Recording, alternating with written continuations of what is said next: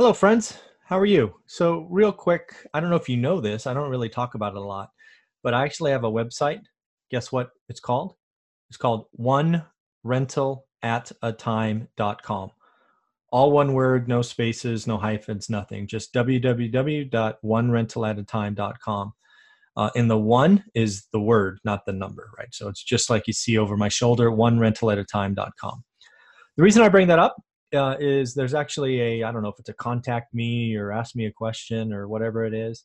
And probably 10 times a week, I get a question that way.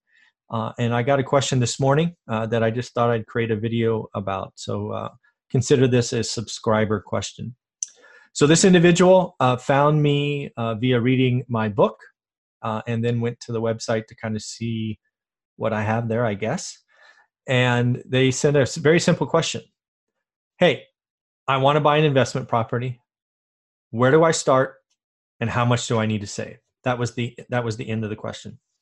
So obviously to really answer it in detail, I would need to know a lot more details. But this is what I wrote back.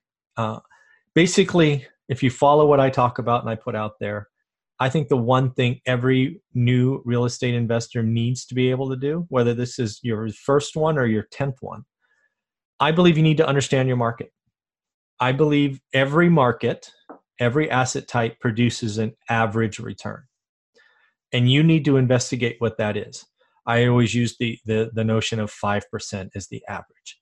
And if you don't know what I'm talking about, you need to get the course, because this is the most important thing. It protects you and builds confidence, right? If you're looking to get started and you don't know where to go to my website, One Rental at a Time, scroll down. There's a course there called How to Get Started, One Rental at a Time, and it will teach you how to learn your market. Again, learning your market protects you from making a bad investment, but most importantly for new folks is it gives you confidence. And that's what we're trying to do here. Because when you do that, you'll understand what a bad deal is and what a good deal is. And you'll understand that 95 to 98% of the stuff on the market is average or bad. Don't buy those. What you want to look for is a little corner cases that are good and great. So that's the first thing I would do. Then as far as how much to save, all I could give you is percentages because I'm not sure which market we're looking at. I would say that most investment properties, if you're buying a house, the minimum is 20%, but that's too much leverage for me. I generally recommend being very conservative. So I would say 25%. And then you need a reserve, right? Again, this all depends on where you are and what the houses cost, but think somewhere between $5,000 and $8,000, right? So in the end, how do you get started?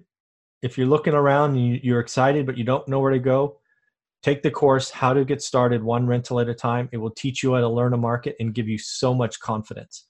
Actually, I think I have a couple of videos on this channel with students who have actually done that. And I think that there's a playlist called Student Reviews, so take a look.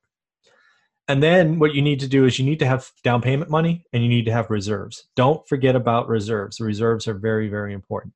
So I hope that makes sense. That's what I would do. That's what I'm trying to help. I'm trying to be the guy that makes people believe that one rental at a time is possible. And let me know what you think. All right. Take care.